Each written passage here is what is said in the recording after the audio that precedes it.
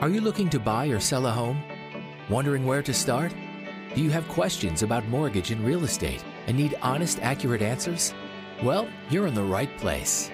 Welcome to The Educated Homebuyer with expert real estate broker Jeb Smith and certified mortgage consultant Josh Lewis, where we discuss everything you need to know to buy right, borrow smart, and build wealth through real estate ownership. Welcome back to The Educated Homebuyer, where we discuss everything you need to know to buy right, borrow smart, and build wealth through real estate ownership and financing. So over the course of the last couple of weeks, we've talked about buying homes and the process that you should go through as a buyer when taking on the idea of buying a property in detail. But what we haven't discussed, Josh, is some of the mistakes that we see as experienced individuals on the real estate and the mortgage side. So in today's episode, we want to talk about the 5 mistakes that we see home buyers make when buying a home.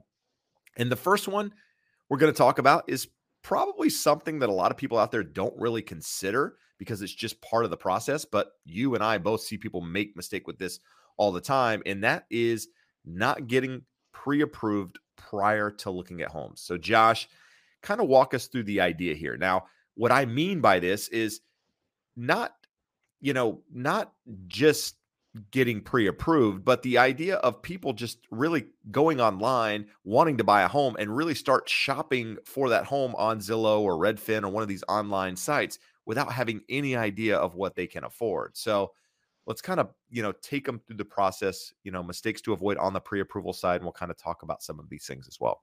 Well, you and I were discussing before the show a part of the conversation on the live Wednesday night, which was around mortgage insurance and people just misconceptions and what they think mortgage insurance looks like, and that led back to the online calculators. So, in this day and age, we all have our phones in our hand all day. We all have a computer, a tablet, so it's not like we don't have information. So a lot of buyers will be looking around at homes on Zillow or on Redfin or any other online source, and almost all of them will have a payment calculator, and they are almost all horrifically wrong. For us in California, the property tax rate is almost always low. The mortgage insurance is high. A lot of times they will put an interest rate that's 2 weeks out of date. So in this context, the purpose of the pre-approval for you is to know with certainty 3 things. What am I qualified for? What's my maximum? Not that you're going to go to your maximum, but what is my maximum that I'm qualified for? If I go to that level or various lower levels, what does my monthly payment look like, and how much cash do I have to have available? And Jeb, what are we really talking about? We're talking about having a budget for your home. Right. And not just mental budget, hey, I can handle that, but validated budget that you agree you can handle it, and the lender also agrees that you can handle it and can get you terms that match up with that. So it's not so much the mechanics of that pre-approval process, it's just getting your ducks in a row so that you don't get out ahead of yourself and fall in love with a home and find out, hey, that payment is $800 more than what we're comfortable with. Or, hey, love that house, I'm cool with the payment. Wow, to get into it, I would need another $20,000 that I don't have access to. No, you said something important there that I think I want to touch on again, and that's budget. People typically go into the pre-approval process, if you will, which, handing over documents to you coming back and giving them numbers of what they can afford to purchase. Now, many times a buyer in their mind has, okay, I'm comfortable with, say, $3,000 a month. They have that in mind, but what they haven't really gone through and done is really create a budget, if you will. How much do I spend on childcare? How much do I spend on groceries? How much do I spend in all of these things, and really getting down to it and saying, hey, this is the number that I'm really, really comfortable with. What I see more often than not is them going to you first, getting pre-approved, and then you telling them a number, and then they become comfortable with whatever the number is that you've given. And that's okay, as long as it's okay with you and you're comfortable with it and you're not putting yourself in a position to fail right to start with. So pre-approval is key. And we've talked about this in other podcasts and videos and what have you, but more often than not, we see, again, people searching online prior to ever starting the process, in their head, getting kind of a false sense of, what they what they can afford, or really, what's realistic in some cases. And, me as a real estate agent, I don't want to be the bad guy and, show you property that you can't afford. And then you as a buyer, you don't want to put yourself in a mindset of looking at properties that are way above your budget. And then Josh having to dial you back saying, hey, listen, that's, you can't afford that price. This is the number that you can qualify for. So it kind of just sets you up, on the wrong path from the very get-go without having, I would say these fundamentals in place, the budget and that pre-approval, Josh. What he's saying is the realtor never wants to be the bad guy, so they send us the client, say, hey, I don't think they can afford what they think they can, or they're not quite ready for that payment. So you tell them the bad news, so we can go look at the pretty houses. Well, But but Josh, to a degree, there's some truth to that, Jeb. Because what I was going to say is, we have a client comes in last weekend. And this goes both ways. If you're listening at home, you're probably thinking, oh, you're always telling these people, oh, well, great, you want a $600,000 house, you qualify for a $450,000 house. We have a guy came through last weekend. Qualifications are glorious, and we go through and we say, okay, you can afford X house. He goes, oh, no way, I cannot afford that payment. Well, what can we get for $1,000 less a month? Well, you can get nothing for $1,000 less a month. But it does go both ways. It's not just people that think they can afford more. It's people that do qualify and think, no way, I afford less. And it leads back to that question of, I can't tell you what you can afford. I can tell you what you can qualify for. well, no, and it again, I'll touch on this and we'll move to the next one. But more often than not, people are going online, kind of searching mortgage rates. They're searching different things online, and it's giving them an idea of, hey, this is the rate today. And then they plug it again, like you said, to it, some sort of online calculator, or maybe they're just doing old school calculations and figuring it out based on that. A pre-approval will actually set you up in the right direction from the get-go. Hey, these are the rates based on your credit score, based on your down payment, based on all of the factors, the attributes of you, which gives you real numbers. And that way, when you go out, there's not going to be, you're not putting yourself in a position where you're going to have, a house that you absolutely love and not being able to make an offer on it because you haven't done the steps first. So first one is definitely not getting pre-approved prior to the process and actually going through, again, not pre-qualification, pre-approval. That means actually providing documentation. And we've talked about that in another episode if you want to go back and listen to that in detail. So second one, Josh, this is where I see people do big mistakes over the years. And quite frankly, if we're being honest, I've made this mistake with regards to location, but settling on a home. And what I mean by that is we've been in an environment for the last few years, and it's kind of been on a decline for a while of available supply of homes. But the last couple of years have been worse than anything we've seen. And that's because there hasn't been a lot of property out there. Interest rates have been low. There's been this sense of FOMO in the market and whatever else, and people want to get into a house, and we see people settling, buying something that, maybe doesn't fit their needs, or, settling on a location that, they didn't want to be in to begin with just to get into the market. Well, Jeb, you have two really good examples of this, of actual clients that you helped that ended up selling within 12 months and realizing, hey, we settled on this and we want to be in this city, or we want to be back closer to our families. And fortunately, they did it in a good market for that, and the values had appreciated. So they were able to get out of those homes, move on to the next one. But there's still significant transaction costs in going through a purchase and sale and purchase versus just getting in and buying one home, right? No, and that's the thing is, like, fortunately, people have been in a market the last couple of years where they've been able to gain equity and actually cover some of these costs, but that's not typical. And so you don't want to go in with this false sense of, hey, if I don't like it, I'll just sell it in a couple of months and we'll just buy something else. Maybe it works out that way, maybe it doesn't. But what we're talking about here is kind of, coming up with a list of your non-negotiables to begin with. And what do I mean by non-negotiables? Well, for me, it might be, I want to live near the beach. I mean, I'm active, got kids that like to surf, and, I like to run. I don't really like to run. I run, and down by the beach is a great place to do it. So by the beach is kind of a non-negotiable to me to some extent. For others, it might be school district. It might be, we absolutely have to have 4 bedrooms. We can't do any less, or we have to have, a house with a pool or whatever your list is. And what we do is we see people when they don't find what they want, they completely just change everything and say, okay, well, I can't find that in Huntington, something that's by the beach with a pool, 3 bedrooms or 4 bedrooms, whatever I just said. And they say, well, you know what? I'll just go to Orange. You're like, whoa, I thought you wanted to be by the beach. I did, but now we're okay. I thought you wanted 4 bedrooms. Yeah, we're okay with 3.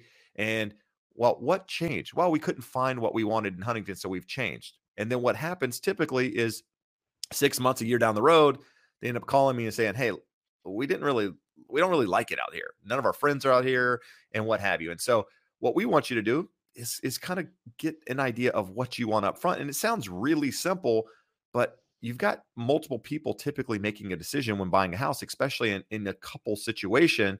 One person might want something a little bit different than the other, and one person settles, and the other person gets what they want. And in some cases, that's okay. In other cases, it doesn't work out. So just, come up with the list of negotiables, if you will, and don't settle. And for me, location is the number one thing that I see people settle on. And what I mean by that, we've talked about location in different cities and what have you, but it could be buying a house that backs to a major street, or buying a house that backs to a freeway, or buying a house in an area that you didn't want to be initially, but this house fits everything else but the location. The location is the one thing you can never change. You can never pick that house up, at least here in California, and move it.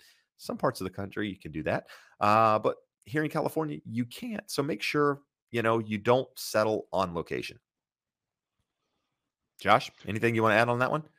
No, you do sometimes see a person talk themselves into it. So you just have to know yourself, be honest with yourself, because we'll see people, just like you said, that the beach is important, and then do the 180 that, no, we'll be okay, because in the city of Orange, it's only 11 miles away. Yeah. We can get to the beach when we want to. It's only a little bit warmer. But we all, especially if you're renting already in an area, we're just using our simple world here. Like, I've asked my wife several times, we've had opportunities to buy at a discount in different markets, really rad houses in different areas, and even nice areas. Not saying it's a lesser area, it's just a different area. And it's hard when you think of, I'm giving up my grocery store, I'm giving up my gym, I'm giving up, being You close to don't my have a friends, gym. babysitter, school. My wife does, bro. My wife does. So with all that, it's important that you be honest with yourself, because compromise is sometimes necessary when budget meets hot market. But you just need to be able to be honest with yourself when making those decisions. No, and another one I see, and this is probably, I've said, the most common a couple times, but people that are looking to, commute into another market. For example, they might work in LA and they say, you know what, we're looking, and initially they're looking in Hermosa Beach or Redondo or one of these areas that's pretty close to LA, but still a beach city because they want to be by the beach. And then they end up coming all the way down to, say, Huntington, or even further south in California, and going further away and going, well, it's only an hour. Yeah, it's only an hour if traffic is perfect and all of these things match. So for me, as a real estate agent, it's not to be negative. It's just to point all of these things out and make sure, hey, listen, you're considering everything so that you're not having any sort of resentment or regrets once you get into that property. And Josh, that's going to take us into third thing, not working with a professional. Now, this is probably one of the more common things we see in buying a house, mistakes people make. Let's talk about that in a little bit more detail. A lot of people are searching online, which is completely okay to do when trying to find a professional, if you will. But we also have a lot of people that want to help their friend. They want to help the family member who just got their license. So how is this a mistake if you're a buyer? Well, let's kind of define what we mean by professional. Someone that's been in the business a period of time and is doing a volume of business and has a solid reputation that you can find by online reviews, by referrals from friends, family, coworkers. Anything else that you would add to that definition of professional, Jeb, or how you as a consumer would know you're dealing with a professional? Well, yeah, I think experience is probably the main driver there, but you can have agents that don't have 20 years of experience that have worked in an environment because they've been around other professionals that learn quickly and do a good job. So, length of time, I don't know, is necessarily important. I think you nailed it with, you said good reputation, online reviews, all of that stuff is definitely key. But it comes down to, again, a lot of times referring, find somebody that's had a great experience, being able to get that referral, if you will. But no, Well, those are let the me go most back. important, in my opinion. Let me go back to a conversation I had a couple nights ago. We were doing an online roundtable with a couple of people who specialize in helping veterans. One was in North Carolina, one was in Tennessee, both heavily veteran areas. And in that context of that, the importance was that you're working with a lender that does a lot of VA loans or a realtor that does a lot of VA loans. So you could have a Yes. specific need. So even a very good agent 30 miles away from us in a different market could be not the best professional for you. So again, I'd rather have an expert kind of out of their market than a newbie that is selling you the house next door to them. But all of these things that we're looking at, is there some type of subject matter in terms of a type of loan like VA financing? Is it a super jumbo property? You're buying a $5 or $6, $7 million home, and that you need to have someone with experience in that. You're really looking at all of those things. And why that's important is you don't want someone learning on your dime and on your time. They have to have been there before, they have to have seen this, and they have to be able to guide you with expertise and experience and knowledge through the process. So if you're looking at, people, you don't find realtors online because a realtor's local in the market. And for the most part, even today, you're still getting in a car and you're driving out and looking at homes with them. An online lender, the reality is the biggest lender in the country, they have two call centers. They have Cleveland and they have Detroit. There's no way that if you're buying in Miami or you're buying in Los Angeles or you're buying in Phoenix, that those people have any understanding of your market. They also work set hours in an office building and they are not on call. They're not answering the phone on the weekend when you need updated numbers or when you need a fresh pre-approval letter because offers are due at 3 p.m. on Sunday and the seller is going to sit down and make a decision on who they're going to move forward with. So know what's important to you and make sure you're getting professionals with experience that line up in recent relevant experience that line up with what your needs are in your decision making process. Well, when I think of experience, Josh, or the professional, what I think of is, anybody can go out there and essentially shop and find a house online, right? And a lot of times, the buyer picks an idea of where they want to be price wise, and in some markets it gets accepted and what have you. The expertise comes in when things don't go right, when the negotiations happen, when the repair bill comes back and the house needs $60,000 worth of, treatment or mold remediation or whatever it is. I mean, I've had cases where I've negotiated $70,000 in reduction in price because of things that have happened in properties. And being on the selling side, I mean, I just got a repair request for $25,000 on things that my client, quite frankly, as a seller, might be willing to do the money just to do it.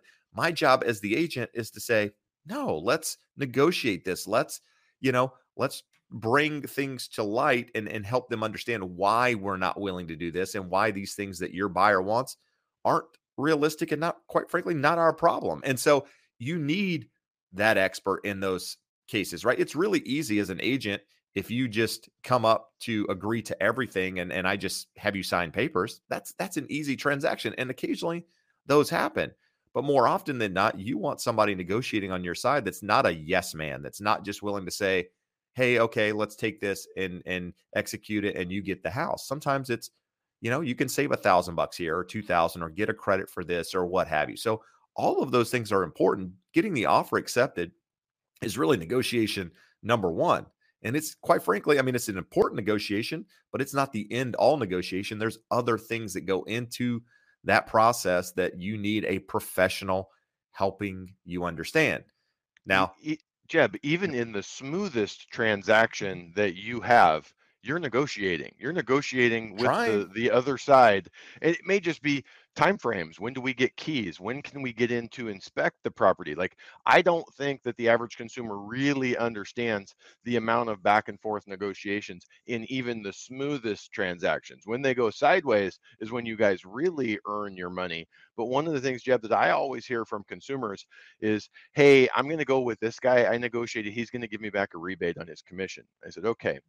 So you're going into the biggest purchase of your life. It's going to be the biggest negotiation of your life. And you just chose to have someone represent you that you won a negotiation with in 5 minutes. Is that Right. really the decision that you want to make? I mean, $1,000 or $5,000 on the commission, that's real money. I get it. It's helpful at the closing table. But when we're talking what average purchase price in the United States is closing in on 400,000. In Orange County, we're at $1 million. I mean, $5,000 is a 0.5% on $1 million purchase. There's $5,000 decisions that are made at multiple points in that transaction. And that's where your realtor really earns their money. And I say this is going to sound self-serving in the context of this, but I work with lots of agents, and for the most part, they are all good negotiators. Jeb's biggest strength, if I was to say rank order, is that he can have difficult conversations in cool ways and win negotiations without making the other side feel like they just got beat up or taken advantage of. And that's what you want on your side, because your end of the day result is where the numbers, the bottom line works out best in your favor. Yeah. And again, negotiations, they don't always work out how you want them to, but you don't know if you don't try, and you've got to negotiate. And it's negotiation. There's an art to it. It takes time. It takes experience. That's where the experience part comes in, right? Is having the person that's had those difficult conversations before and can use, experience and expertise to help you dial in that. Now, we've just come out of a market, or I guess we haven't come out of it, but we're still in a market that is there's been a lot of inspections waived, appraisals waived, and that's going to take us into mistake number 4. And that's not waiving the appraisal or necessarily waiving inspections. It's putting yourself in a position where you are maybe waiving everything or waiving too much because you're not being guided properly, from the start. Now, there are markets out there, don't get me wrong, where the only way to get your offer accepted has been to waive everything. And if you have a professional in that market with experience, the ones that we just talked about, they're going to walk you through that process. But sometimes when you have maybe an inexperienced agent or somebody that's new to the business, they think that's how every transaction works. You have to do this or waive or whatever.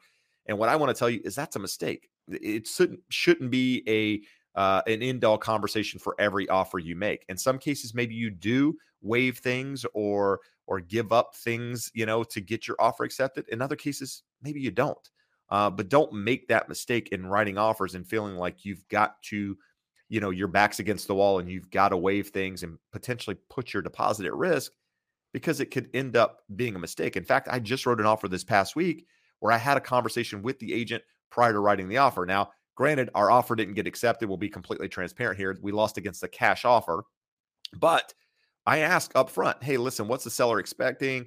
They told me. I said, are we comfortable with appraisal? Yeah, appraisal. There's going to be no issue with the appraisal. Okay, so I can keep the contingency? Yeah, there's no need to worry about it. How about home inspection? No, the seller is a contractor. He feels like you need a home inspection. Great. We submitted the offer with it. We're in backup position, but the conversation is, could we have waived it? Sure. But it puts one more contingency out of our side and puts it kind of on the seller side, if you will, and putting our deposit at risk. So job as a real estate agent, as your agent, as a professional, is to never put your money at risk in the deposit. And so I've seen mistakes. I've heard of mistakes of people waiving things, doing things up front, and not really understanding the repercussions of what that means. Waiving the appraisal, but not understanding how that works or what that means. It's getting a clear picture of these things prior to doing them and making sure you understand the risk that are associated with it. These things are in place for a reason and primarily to protect you as a buyer. And so when you waive them or you give things up, it just puts you in I won't say in a worse position, because sometimes it could be a better position depending on what you're competing against or what have you, but it puts more pressure on you to make, I would say, irrational decisions or quick decisions when you don't have those contingencies in place, Josh. Kind of, Jeb, just to recap what you said, because you nailed it. And I have a little bit of a different perspective, because for the most part, the contract comes to us and these things have already been waived and they've already been decided to, agreed to. But where we do with a good agent, they're going to reach out and say, hey, here's what we're considering. Are we okay with this? So what Jeb said is the most important thing. For the last year, a lot of these things had to be done to get an offer accepted. But now we're going into a little slower market. Hopefully we have less of that. But even in a normal market, if you have a very desirable property where the seller has leverage, it's a unique and desirable property, this stuff may happen. You just need to be able to quantify, what does that mean? I'm waiving this contingency. I'm shortening this contingency. What does that mean? What is the potential worst case to me? And am I okay with that? And what Jeb's saying and what I'm definitely seeing is people agreeing to stuff that they don't really know what it means and what their true worst case is. So we absolutely want to avoid making that mistake. Yeah, and I've even heard, I mean, I'm on some different forums and different groups and whatever, and I've even seen realtors ask the question of what some of this stuff means. And so it's a bit scary, but just know that you have the right person on your side. The last thing I'm going to say, this might be a shock to you, but don't listen to what others have to say when making a decision that's right for you. That's a mistake. And what I mean by that is reading media headlines, watching YouTube, listening to podcasts like this, and hearing someone say, don't buy a house, or you need to buy a house today, or you're never going to be able to buy again. Don't take that stuff. It's fear. It's, you need to buy when it's the right time for you, right? Don't get caught up in the FOMO of reading the headlines that the market's appreciated 20% year over year, and you feel like you're being left behind, or that the American dream is dead and you're never going to own a home. It's a headline, right? I mean, these are things you've got to make the right decision for you. And maybe the right decision is not to buy a house, and that's okay. Or maybe the right decision is to buy a house because of, whatever factors in your life. Josh and I talk about it all the time. There's certain things that you need to consider when, thinking or considering whether or not it's the right time for you. Josh, I'm going to throw it your way to kind of go over some of these things. Absolutely. So here's what I can say unequivocally for the vast majority of people, 95, 98, 99% of people, home ownership is the right decision. So it's not a question of should I buy a home? It's when should I buy a home? So for a lot of this, we get caught into the market's nuts. It's getting away from us. I have to do it now. And that's where we see mistakes and problems being made. So understand why you need to own a home over the long haul, but also understand when it makes sense for you. A lot of the things, it's easier to disqualify someone from when they should own a home. Hey, you're really early in your career, and with your company, they like to move up and comers around the country and get them experience in different places. Well, don't buy a house because you're going to be moving. You're in a long distance relationship and you don't know whether you're going to end up with in Seattle with that girl or guy, or whether don't move to Seattle for the don't move to girl. Seattle. Some people will do it Move though. to like San Diego for the girl, Or whether you're going to get them to move to California to be with you. Yeah, So exactly. there's a million different things. Or we just got married and we're never having kids. This is a terrible world. We don't want to bring kids into it. Cool. Now we know what we're looking at. Or you could be like Jeb and you could be like, we're going to have tons. And so we need just a lot of room and space. So knowing what your plan is for life, what your timeline, not that life doesn't throw you curveballs, it does, but to the best of your ability, know what you think it looks like and what degree of certainty you have and that timeline, and plug home ownership into the right point in time and phase for you there, versus just feeling like Jeb said earlier, fear of missing out. The market's getting away from me. If I don't do it now, I'm never going to be able to do it. Everyone, for the most part, should own a home, but you should become a homeowner at the time that is right for you. And all of the noise and outside distractions, like we could roll over to YouTube right now. I could find you 5 videos of people telling you home ownership is the worst thing ever and home prices are going to crash. And I can find 5 others are saying why you have to get in before this market skyrockets even further.